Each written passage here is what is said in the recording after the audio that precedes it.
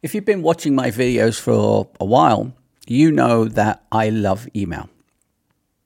I love using email. I like the way it works. I like the simplicity of it. I like using Apple Mail because it's the simplest and the one that just works. It's from Apple. But there's one part of email that I don't like, and that's all the tracking that gets done by emails that I receive, that you receive. Were you aware that the amount of, so for instance, for every 10 email you get from companies, obviously from individuals, it's not quite true, but even some individuals have, they pay for an app to be able to track that email. So you will receive an email, they will know where you were, how many times you opened it, what time you opened it, where you were as in your location, what computer you use, whether it's on the phone or whatever. They gather all this information, and it's crazy. And no one needs to know when. So if I sent you a snail mail, an actual letter, you receive it, you read it. No one else is injecting their kind of crapola into it. They don't need to know that you've read it or you've seen it. Privacy and security to me are very high on the list of things I check for when I use these apps, use my apps and help my clients with their apps.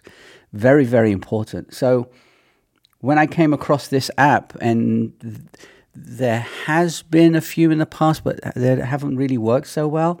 So I found a way in Apple Mail that you can stop these trackers. Now, Hey, which is an email service from Basecamp, do this. They'll put a banner up saying this email is tracking you.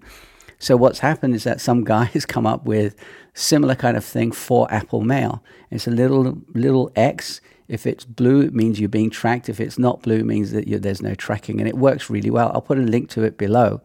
It's called a Mail Tracker Blocker. So it's a very simple thing. And it seems to be working. It works really well. It does stop.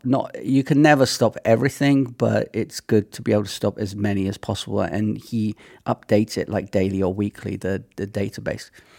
Now, it's a double-edged sword. There's another issue here for marketers. If you're a marketer and you're sending out emails, if you're a small business like I am and sending out emails, I'd like to know if that person has clicked a link or has read it, has opened it, not necessarily read it, but opened it.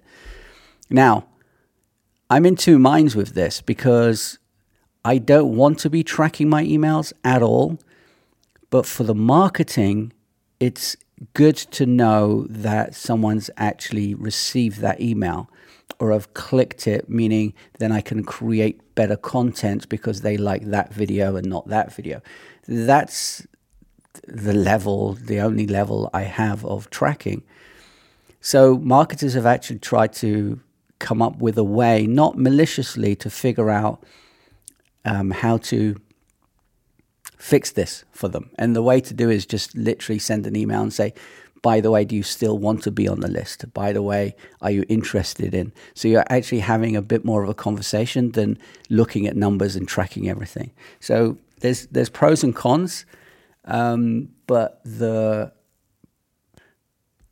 cons outweigh the pros. Is that right? It's a weird way of saying it, but basically there shouldn't be any tracking on email. Marketers have to deal with a way of finding out what their audience wants, rather than tracking it as in, oh, I know when you opened it kind of thing. So anyway, going back to the original thing, I'll put a link below to that app. You can install it into your Apple Mail and stop being tracked. Privacy and security belongs to you, not to the corporations who want to make money off of your information. If you have any questions, let me know. There'll be a link down below to book a call. And as always, have a great day. See you in the next one. Ciao. Bye-bye.